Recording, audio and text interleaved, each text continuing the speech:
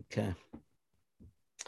Okay, so let's have a look at the first major theme that we encounter in the Machzor, expressing the most important theme in the Yontif of Rosh Hashanah.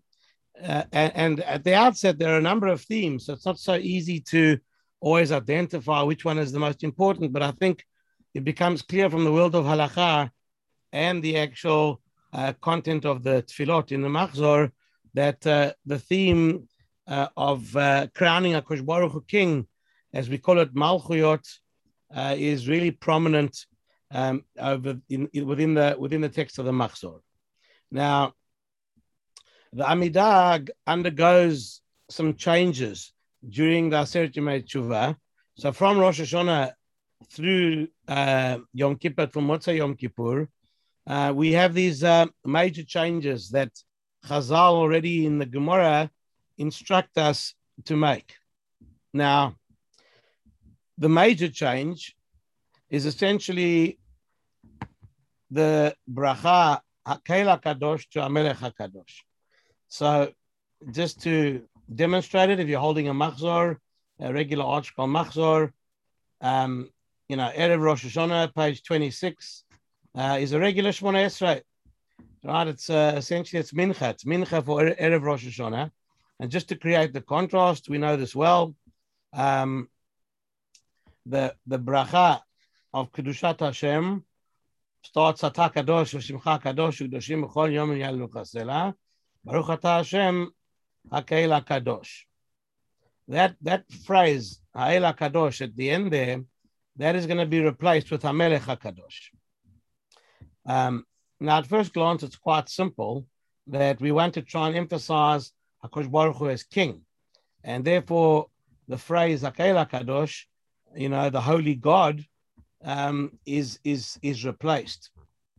Now, what we need to do is to try and show you how this takes place throughout the Machzor, such that when we go to Ma'ariv already, we jump into Ma'ariv of Rosh Hashanah. So just go to page 64. That'll take us through to Ma'ariv on Rosh Hashanah. This is the first time we usher in Yontif, and we start to make the changes. I'm going to skip the first change we make, but I want to go to this change. That is a repeat of the original bracha. And now the bracha is, of course, expanded, and it tells us the theme here. What's the expansion doing? What's the theme? So the theme is as follows: that normally when we say HaKeil HaKadosh, what does that mean? The English tells us that the holy God, but the word holy is a difficult word to translate into user-friendly philosophy, because it means a great deal without saying it. Now, in principle, what it means is this: that when you say something is kadosh, something is holy, that means that the access one has to that item is limited, and only unique individuals can have access to it. If something is chol, secular, or something is just regular, then all that means is that the average person can have access to it. If something is kadosh, it's being elevated in status, and the more holy something is, the less amount of people can have access to it. So another way of saying it is, the word kadosh is that Hashem, if Hashem is a holy being, it means that he's distinct, he's different, he is miles apart from any of us. So when we say Hashem is holy, we're saying Hashem is in a different league, a completely different entity to us as human beings. And that's really what holy means. It's separate, it's distant, it's apart. That's Kedusha. Kedusha, it expresses the apartness with certain halachic categories, but the principle is that there's a massive gap, a massive distance between HaKadosh Baruch Hu and where we are standing. And that is the regular bracha that we make on an everyday Shmona Esrei.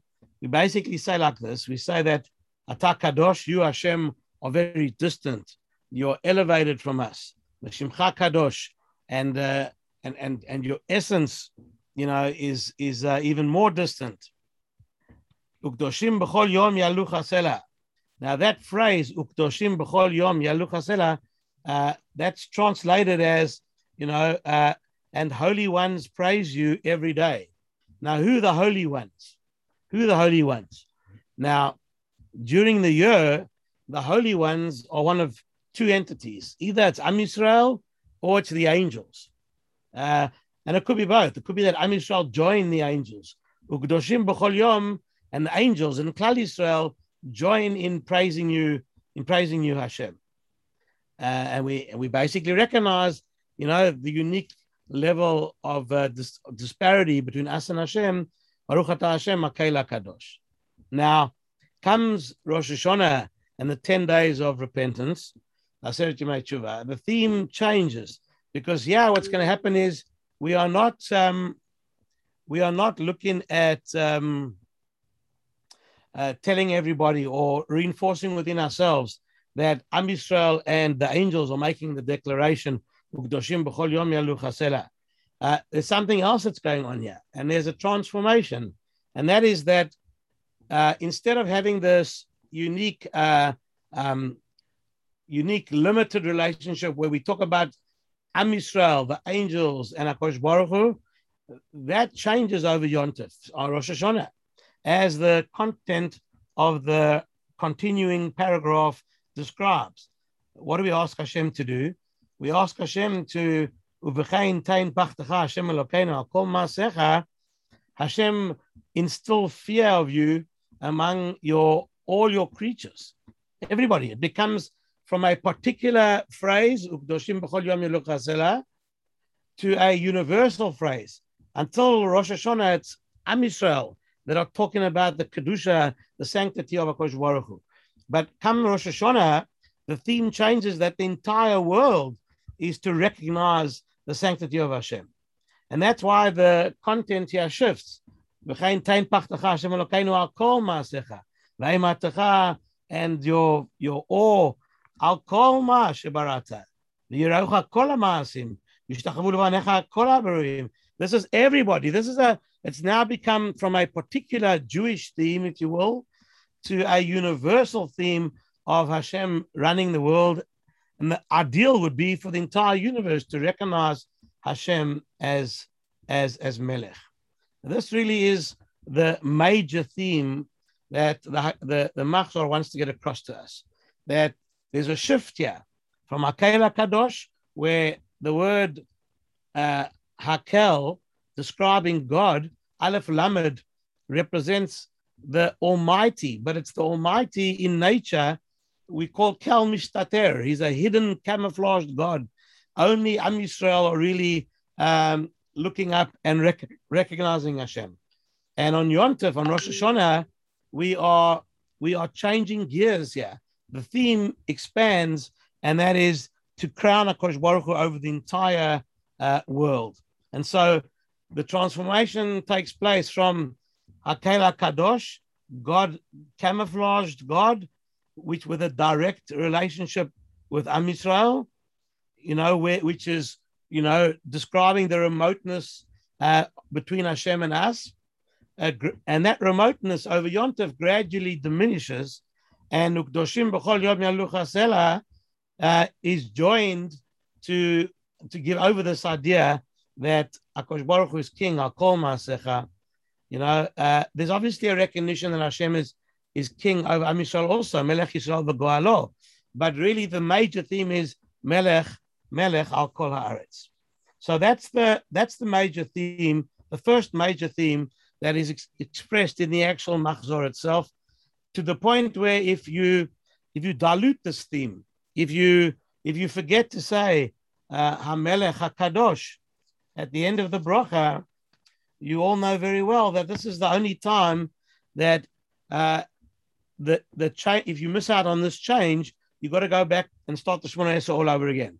It's as if the whole Shemona Esrei is packaged underneath this rubric of HaMelech HaKadosh, and if you miss it out, you've just missed the theme, and therefore your davening offered up on that particular day, on Rosh Hashanah, and all the way through the Aseret Yemei Tshuva, has been compromised completely. HaMelech HaKadosh, if it's absent, your Shemona Esrei is invalid, and you have to start again. Now, we're just going to quickly underpin this idea as we show how this theme is expressed and changes the structure that we used to within the Tefillah of Shacharit. And specifically, we'll just go to the part before Yishtabach. So if you, just after Nishmat, towards the end of Nishmat, so if you come onto page 260, 260 at the bottom, 262 at the top. So you start to recognize the difference over here, and that is during the year on a regular Shabbos. So what happens is that we celebrate HaKadosh Baruch Hu's holy abode, and we talk about Shochein Ad Marom v'Kadosh Shemo, page 262. On the second line, third line, Shochein Ad is where we normally start from. And it expresses itself. In fact, if you have a look in the Art Scroll notes, the footnotes at the bottom over there, this is what they try and describe to you as the shift here. The Shochein Ad is HaKadosh Baruch Hu abides forever in his exalted place. That is Shabbat. And then if you flip back to page 260 at the last line there, on Yom Tov, we talk about the davener, the chazan starts not at Shochein Ad, he starts Hakel b'tatzmot uzecha, Hashem in the ever powerful elements of his strength. That refers to Yom Tov, because Yom Tov was the direct result of Hashem flexing muscle and liberating Am Yisrael from Mitzrayim. So Hakel b'tatzmot uzecha, with your omnipotence, with your strength, liberates Am Yisrael from Mitzrayim. And that's why the chazan starts on a Yom Tov, doesn't start at Shochein Ad, he starts Hakel b'tatzmot uzecha. But comes Rosh Hashanah, comes Yom Kippur, of course, at the top of page 262, we start, we make sure the chazan starts with HaMelech. He has a little tune that sort of brings everybody to attention, and the music builds so that he can belt out HaMelech, Yoshev al Kisei Ram v'Nisa, thereby emphasizing that the major theme in the davening from the Machzor on Yom Tov, on Rosh Hashanah, is the coronation of HaKadosh Baruch Hu as Melech al Kol Haaretz.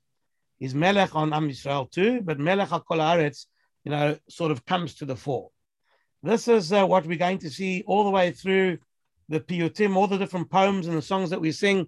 Hashem Melech, Hashem Malach, Hashem Yimloch, Olam Va'ed. That's the clarion cry of what Rosh Hashanah is all about. The first theme, the major theme, the theme that if you miss it out in the Brocha, Melech HaKadosh, you need to go back. You need to go back and start all over again. Okay, so that's the theme in a nutshell. However, we need to dig a bit deeper to really appreciate this idea, because we need to understand how difficult is it for somebody to come to shul on Rosh Hashanah, which is the day of judgment, and he's asked to coronate, he's asked to declare that he believes that Hashem is the king over the entire universe. So how much work is there? I mean, you can do that pretty quickly, and it doesn't really take that much effort at first glance. So what really is bound up? I mean, where's the so-called, where's the frightening side? Where's the so-called inspiration? Where's the work in being asked to crown Hashem as king? So let's expand this principle using some deep ideas, specifically in the works of Rav Hutner. We find a magnificent, majestic concept that he develops. There's a very well-known concept, and that is that when we look at the way the Torah or Tanakh expresses leadership, whether it's human leadership over a king over his subjects, or Hashem with us, we are introduced to two ways of describing leadership. And that is as follows. We use the word melech, malchuto, and this is the word that we are used to. probably because we see it all the time. Hashem Melech, Hashem Malach, Hashem Yimloch. This is what is supposed to happen. We're supposed to recognize God as King. Now, in the Shemona Esrei, we have a section which is devoted to Malchuyot, to the crowning Hashem as King. And this is based on a Gemara in Rosh Hashanah Daf Tet Zayin, where the Gemara says as follows. Amar HaKadosh Baruch Hu, Hashem said to Am Yisrael, Imru lefanai Malchuyot. I want you to recite in the davening, I want you to recite this concept of crowning me King, Malchuyot, Kedai shetam lichuni aleichem, so that I will become king over you. Now, in order to appreciate what this really means, we need to contrast to almost two synonyms. In English, we have synonyms. In Lashon HaKodesh, we don't have synonyms. They sound the same, but there's always some chidush, there's always some novelty, there's always something different. There's no two Hebrew words that are exactly the same. So when we speak about positions of leadership, of rulership, we are introduced to two distinct expressions in the Tanakh. When Yosef and the brothers are locking horns, and Yosef tries to get his brothers to buy into his dreams of leadership. And his brothers say to him as follows. His brothers say, Hamaloch timloch aleinu. Do you want to rule over us as the king? Im mashol timshol banu. Or do you want to be a ruler over us?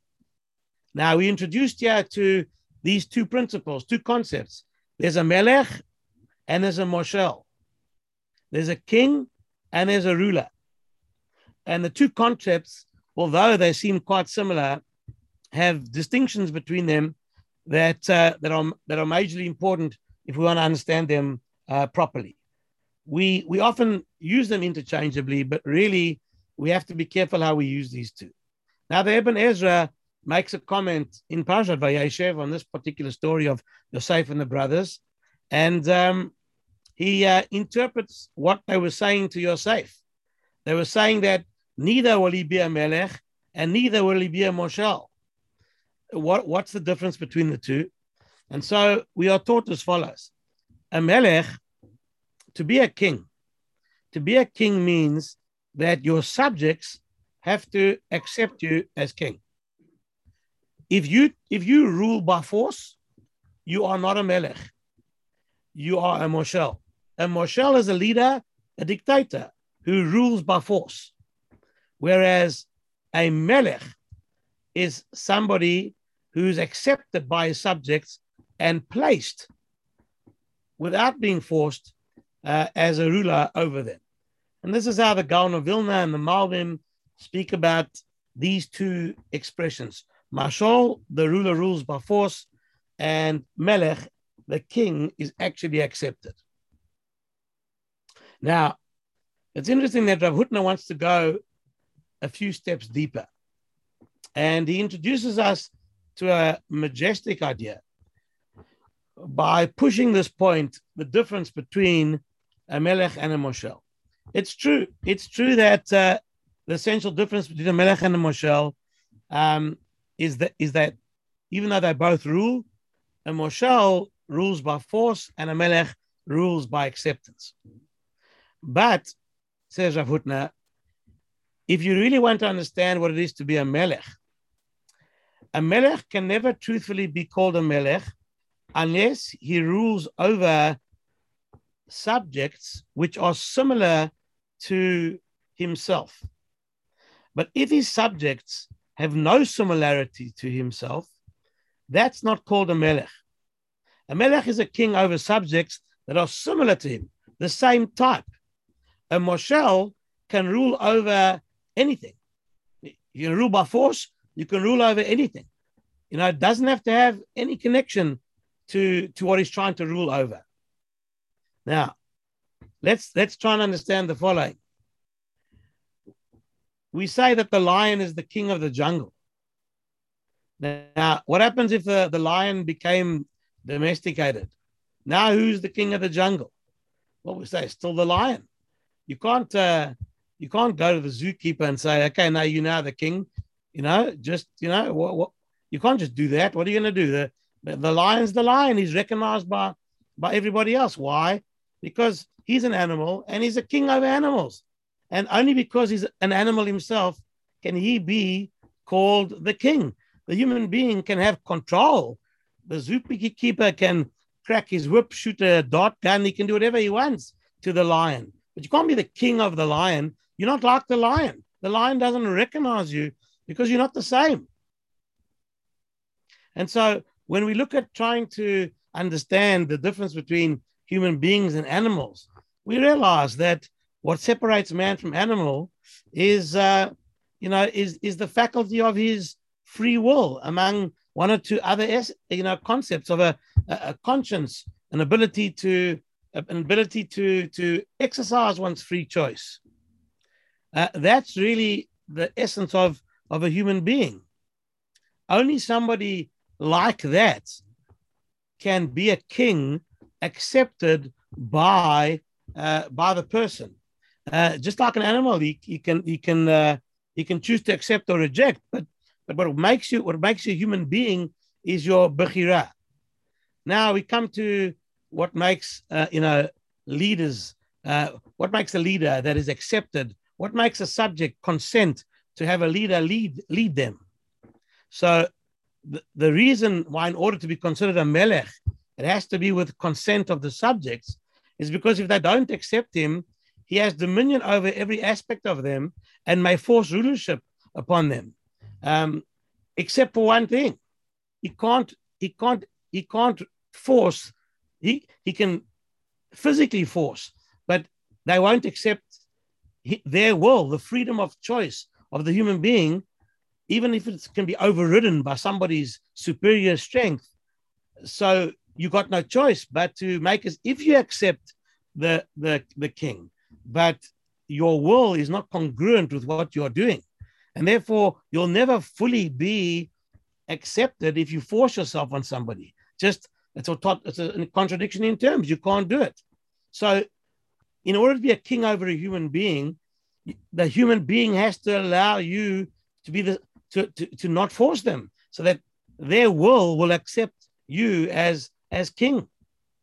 And that's the difference between a human being and an animal. So here, what we need to appreciate here is as follows, and that is, in order for, we say we are going to crown HaKadosh Baruch Hu king, we have to crown HaKadosh Baruch Hu king. So what does that mean? How can HaKadosh Baruch Hu be king? So, HaKadosh Baruch Hu can only be king if we as Jews or human beings are similar to Hashem, such that we as human beings have free choice, and out of our free choice, we are accepting HaKadosh Baruch Hu's rulership over us. So what we are trying to say here is as follows, that the focus on Rosh Hashanah is not really about man. It's about Malchuyot, crowning Hashem as king. And at this point in our discussion, it seems that our efforts, or the human factor with Rosh Hashanah, seems to be very, very passive. All we have to do is say that we believe in crown HaKadosh Baruch Hu, as king. But the truth be told is, nothing could be further from the truth. Once we understand that our job on Rosh Hashanah is to proclaim Hashem as Melech, and we understand that the only way a Melech could be called a Melech is by virtue of the similarity between the Melech and his subjects. So we have to appreciate now that the Torah on Rosh Hashanah is calling man to act in the most emphatic terms possible, because we are telling man on Rosh Hashanah to proclaim Hashem king over us. And the Torah is saying, do your utmost to become similar. You can only crown God king over you, over yourselves, if you are similar to God. And just as God is godly, you as a human being have to change your behavior to become people who behave with godly values. And so if you want to know what the avodah, the whole whole process of improvement, of repentance, of confession, even though we don't do it on Rosh Hashanah, but the idea of changing oneself or setting up resolutions that are going to change us. The whole purpose is, for one thing, is that Am Yisrael have to become God-like. And if humanity becomes God-like, only then can Hashem become a king. If you aren't God-like, if you aren't similar to Hashem, Hashem cannot become king over you. And so, to the extent that we have tried to become similar to Hashem, to that extent, that we've tried to make ourselves godly, to bring out the Tzelem Elokim, the likeness to Hashem, it's to that extent to which we are able to fulfill our obligation on Rosh Hashanah of saying, Hashem Melech, Hashem is our king. Because we've brought out the similarity between us and him. So it's almost, through the eyes of Rav Hutner, what's really happened over here is a tremendous issue, and that is that the human role, our action, it comes almost from the side while you're not looking. It's almost like Hashem camouflaged it for us, and before we could get out of it, Hashem said, you got up here and you shout, Hashem Melech, Hashem Malach, Hashem Yimloch, Hashem's our king. Well, you got to realize what that means over here. It's about Hashem, but it's not about making a statement and then leaving shul or leaving the environment. Because if we've not tried to make ourselves similar to Hashem, then when we stand on Rosh Hashanah and I say Hashem Melech, it isn't really true. If anything, you should change the words to say Hashem Moshel. If you've done nothing, if none of us have done anything to bring out the godliness, to create the similarity, and thereby become subjects to Hashem, if we haven't done that, then Hashem is a Moshel. And therefore, if we are to ask ourselves, what is the role? What's our job on Rosh Hashanah? It's really about trying to make ourselves as similar to HaKadosh Baruch Hu as we can. And that's what it means to crown Hashem king. When we first start off in the discussion over here, we go in there quite softly. We talk about, okay, come to shul and just understand what's happening. There's a shift here, from the so-called direct relationship that Am Yisrael has with Hashem, and we join the angels and we talk of Hashem as Hashem being distant. Kel mistater, Akel HaKadosh. Now we're transitioning to HaMelech HaKadosh, because Hashem is now to be recognized as king over the entire universe, king over Israel, king over the entire globe. And at that point in time, okay, you've taught us a nice idea. Come to shul and sing the songs. And just say, HaMelech HaKadosh, no problem. And your Shemona Esrei is valid. But now that we've tried to analyze it a lot deeper, it's a privilege. When Hashem's saying, crown me king, he's not only just saying, I want you to say over the concept and say that I'm king as opposed to anybody else. No. The real issue, what Hashem is looking for is, I want to be king because if I'm king over you, it means that you like me, at least a little similar. And that's how I can be king and be accepted as king, out of your own free choice. So I need buy-in to the program of improved ethics. I need buy-in by your own free will.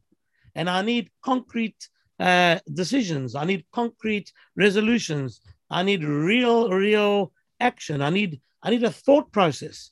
I need something that shows me that you recognize that in order to make me your king, you have got to be somewhat similar, to where I'm coming from.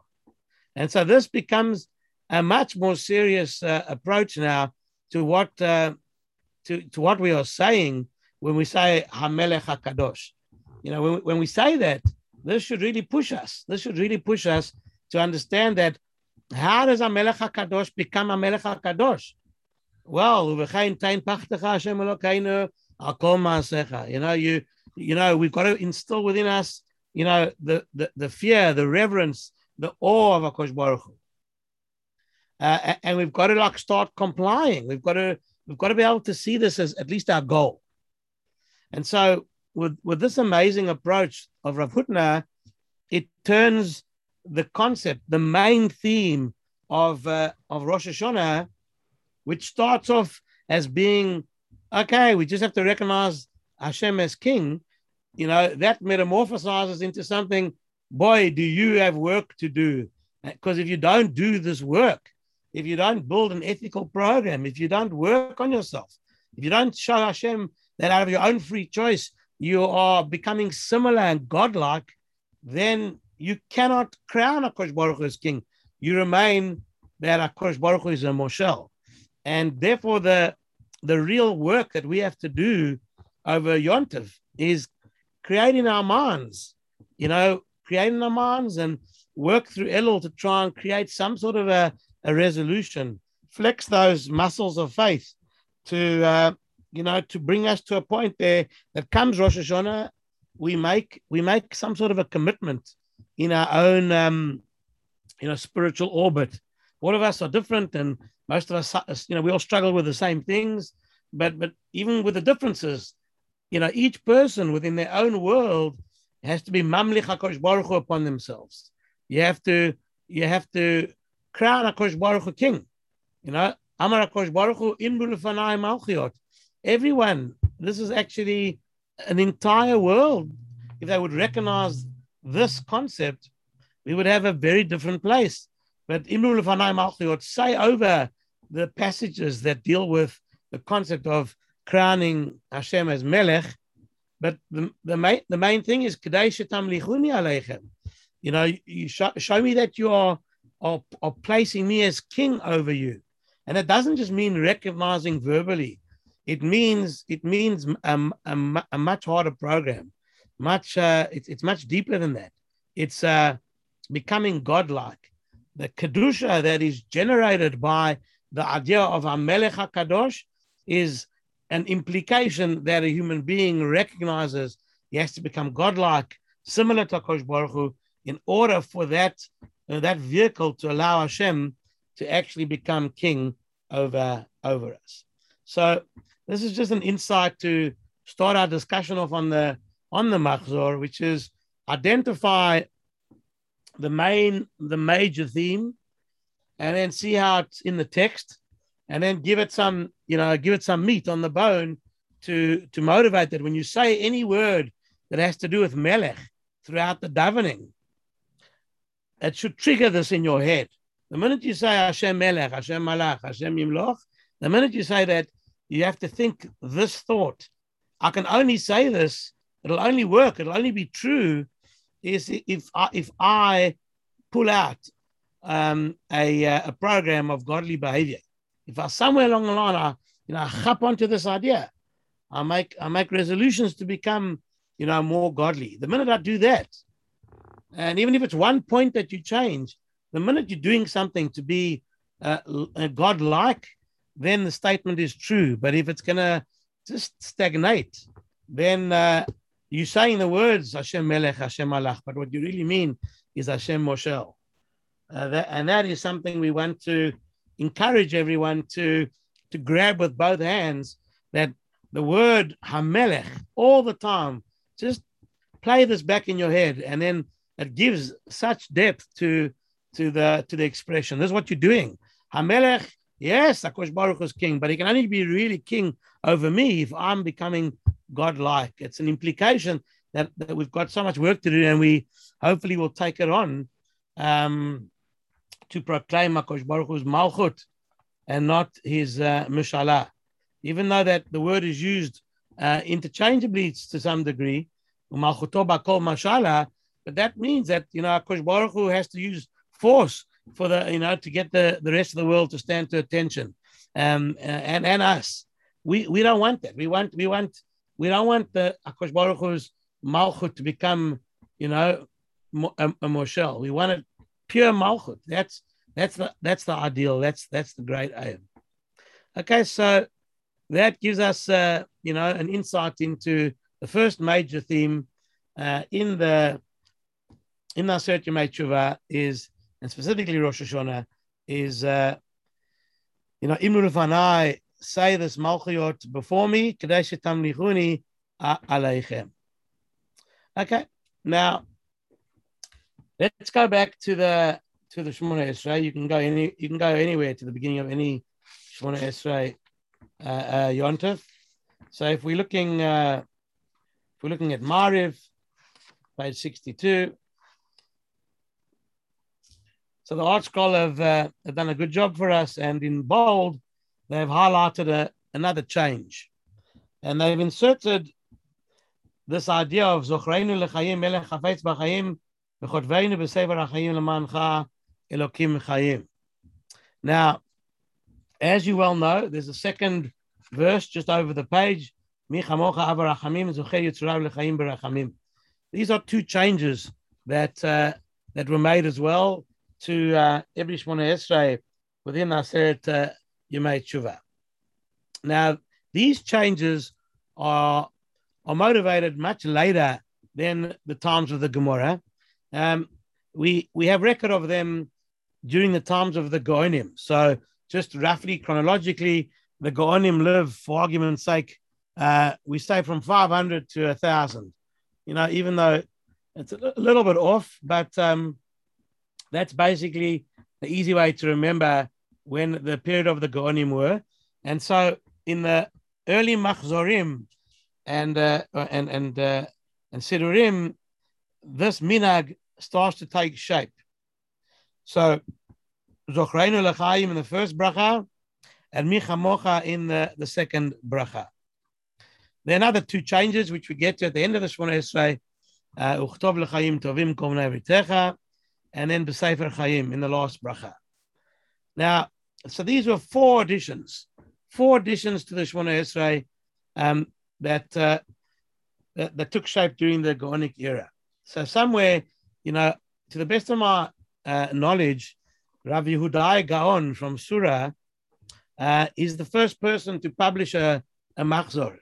Now we're talking the 6th century, or should I say 7th century, in the 600s. It's interesting just from a historical point of view, and that is that the very first Siddur to ever be published was a Machzor. Because the Siddur, the assumption was that everybody knew of heart. So, when do you actually need somebody to come along and write some sort of, or publish some sort of a Siddur, you basically have the first time you hear about it is in, correct myself, it's the 8th century, in 761. Rabbi Yehuda Gaon died, and he was the Rosh Hashiva of the yeshiva in a place called Surah, and he wrote. He was the one that, to the best of my knowledge, the first Machzor that we have. Then you have a century later, in the 9th century, Rav Amram Gaon, who produces, I think, the oldest Siddur that we have. And he died in 876, also in Surah. And, his Siddur is probably the oldest and most authoritative Siddur that we have. And then Rav Sadia Gaon came along in the 10th century. He died in 942. And he also had his own Siddur. And the Siddurim started then being published all over the place, among Ashkenazim, Rashi and Rashi's Talmidim. They all published a Siddur, and all over the world, Siddurim was starting to be published. But in principle, during the times of the Goinim, it seems to be the first Machzorim were published. Okay. The fact that they were published during the times of the Goinim means that they also that you can expect much more of a challenge, a kickback, whether this custom is a good custom. You start adding anything, we get nervous. The minute you start tinkering around with the davening, everybody's a little bit suspect, right? When it comes from the Gemara, we all, we all doff our cap and we say, yes, boss, because the Gemara, we have a principle that we can't argue with the Gemara. But when it comes to minhagim, customs that were motivated by others, there already you can start to ask questions. And so these four additions, which today are pretty standard in our Machzorim for Aseret Yemei Tshuva, but during the time of the inception, met with stiff resistance. from the Goinim themselves. People argued that whether this was a correct practice or not. Now, to understand the background as to what these additions really caused, we need to just revise a basic understanding of the structure of the Shemona Esrei that we always daven the Amidah. Now, every Shemona Esrei that we daven during the week is made up of 3 sections. I think this is well known. The first section of Shemona Esrei, the first 3 brachot, is what we call Shevach, the praise of God. Then, once we finish Takel HaKadosh, which is the end of the 3rd bracha, we move into what is known as the middle section, which is called Bakasha, petition. We petition God for our needs, starting from Atachonen Laramdat and ending off with Shomea Tefillah. We got 13 brachas of petition in the middle of the Shemona Esrei. And then we end off with the last 3. That last section is a modim. It's a hodaya. It's a thank you. It's expression of gratitude to HaKadosh Baruch Hu. So this is a vital structural description that is needed to understand the Shemona Esrei. Shevach, praise, bakasha, petition, hodaya, thanksgiving. This is how the Gemara, this is already the Gemara teaching us what the Anshe Knesset HaGedolah already set in play from the very beginning of the Second Commonwealth, of the Second Beit HaMikdash, Ezra, Nehemiah, Haggai, Zechariah, Malachi. From that point in time on, from the beginning of the Second Temple, the structure of statutory prayer began to take shape. Okay, so what we inherit from the Anshe Knesset HaGedolah is the Shemona Esrei and its basic structure of Shevach, Bakasha, Hodaya, praise, thanks, petition, and thanksgiving. Now, the fact that there are definitions of each of these sections is important because they need to stick to the theme. Now, if the first section of the Shemona Esrei is called Shevach, praise for Hashem, then it must remain praise. So when the Anshe Knesset HaGedolah give us that definition, they're basically saying to you, what you find in this first section of Shemona Esrei, the 3 brachot, is all about praising Hashem. We don't want to see any personal requests, inserted into these brachot. That's the rule. The Gemara Masechet Brachot Daf Lamed Daled brings Rabbi Yehuda, who teaches us, Le'olam al yishal adam tzrachav. A person should never ask for his personal needs to be answered. Lo b'shalosh rishonot, v'lo b'shalosh achronot. Not in the first 3 brachas, not in the last 3 brachas. So as much as it's recommended, even encouraged for an individual to add, personal petitions in the Shemona Esrei, some added, if you're praying for health, Rafa'inu, Parnosa, Baruch Aleinu, anything else, Shema Koleinu. According to the Litvaks, you should put it in Elokai Netzor, according to the Gra. But within the Shemona Esrei, there's plenty place, to offer up extra petitions. There's only one thing you can't do, is put personal requests in the section that is solely designated for praise of HaKadosh Baruch Hu. Now, when you consider what's going on over here, where did some of these Goinim, insert these additions? Well, they're all in the forbidden zone, man. They're like, what they're doing over here? Zochreinu l'chaim. That pretty much is personal, right? Remember us for life, our King who desires life, and inscribe us in the book of life. I mean, that is a petition. That's a petition that's in the wrong spot. It's like, it's not meant to be here. And the same thing with the last 2 insertions. You find them in the section of Hodaya, giving thanks to Hashem, and they petitions, they shouldn't be there. So this is the reason why you would find in those days people, demonstrating against these insertions and thinking that you were wrong. Now, of course, the Goinim who inserted them, they have to have a reason and they have to be able to answer up this challenge. And what they basically teach us is as follows. And they say like this: when a person makes an individual request to Hashem, that is a classic petition. But here's something interesting, and that is that when you make a petition on behalf of all of Klal Yisrael, where it's not individually focused, but it's on behalf of the entire community, it changes the nature of the petition to a praise. You see, if I would have said, Zochreini L'chaim, remember me for life, that would be a problem. But Zochreinu L'chaim, that wouldn't be a problem. Because the minute we praise Hashem, the minute we ask Hashem a request on behalf of everybody, what really happens to that request is as follows. It metamorphosizes into a kind of a praise. If I'm saying on behalf of the entire people of Israel that we recognize that Hashem is the only one who can give life, then by all of us asking Hashem for life, we at the same time praising him.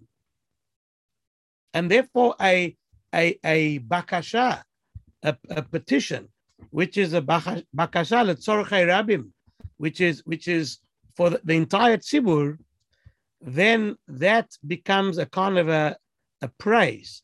And therefore, that's what's happened over here. That's why the Gonim came along and said that you as long as you say it in the plural, you are praising HaKadosh Baruch Hu. So don't look at Zochreinu L'chaim, says the Rosh, because Zochreinu L'chaim is in effect saying that the entire universe relies on you for its existence. And there's no greater praise than that. Therefore, Zochreinu L'chaim takes its place as Shevach within the brachas of Shevach. And therefore, this is the Rosh's approach to trying to understand or to resolve the attack that the other Gonim had. And when they said, Rabbi Yehuda teaches us that a person should never ask for personal praises. Not in the first three brachot, the last three. He said, Trachav, his needs, the individual shouldn't ask. But Tzorchei Rabim, according to the way the Rosh and others are explaining, that actually turns into a Shevach. And therefore, there's no problem with this theory of having these insertions into the actual, the first bracha as well. Just in conclusion, we could ask ourselves a very interesting question, and that is, okay, we were able to justify why these insertions were here, but Taka, why is it that the Gonim chose to actually put it in here? I mean, if they put it in the Shemona Esrei in the middle, then no one would have said a word. They would have just said, okay, very nice, but what was the big issue? Why would you put it here and get into this whole, tangle with others? Let's just wait until we get into the middle section of Bakasha and put it there. Anyway, I saw a chidush by Rav Avraham Yitzchak Bloch, the Rosh Hashiva of Telz. I saw it brought in one of the Sforim that Rabbi Emanuel Bernstein published. So he quoted Rabbi Bloch as saying as follows: that life can mean very different things depending on the perspective of the one who's dealing with it. One can talk to, when you say, Hashem, please remember me for life. Okay, what life? What are you talking about? Some people can refer to a comfortable physical life of nice, comfortable physically. It's a self-centered or pleasure-seeking existence. Or it can refer to Zochreinu L'chaim. Without Torah, there's no life. Without a meaningful idealistic existence, there's no real life. So depending on who you're talking to, you can have different definitions of what life is all about. Now, in order to be able to teach us what we're supposed to have in mind when we say this, it's actually a fantastic opportunity, because we've just opened the Shemona Esrei with bracha number 1 called Avot. It calls upon Hashem as the God of our forefathers. And, it expresses the fact that our special connection to HaKadosh Baruch Hu is a product of our forefathers' elevated status and exalted lives. And the minute we finish talking about, hey, we've got the dream team, Abraham, Isaac, Jacob, these are the people that are our role models. This is who we've just. These are the people that we live our lives by. The minute you've said that, this is the point that you have to now make a request to Akash Baruch Hu, or make a praise, if you will, to Akash Baruch Hu, to tell Hashem exactly what type of life you're really asking for, and what you're basically saying after the major part of the bracha of Avot has been expressed. You're basically saying to Akash Baruch Hu, these are our role models, and Zochreinu L'chaim, remember me for a life, and it's a life like theirs that I'm asking you to remember me for. By making the request or praising Akash Baruch Hu to remember, during this bracha, we are thereby expressing the type of life that we all should be asking for, which is a life like Avraham, Yitzchak, and Yaakov. We don't want to wait until later on in the Shemona Esrei, where all of a sudden you start thinking about what's lacking and what you need. And all of a sudden your emphasis is on important stuff, but really, it often becomes only focused on our comfort and that nature of life. So before we get to the rest of Shemona Esrei, where this focus of what kind of life we want to live has been diluted by the fact we don't have everything we need, we want to register our request now, and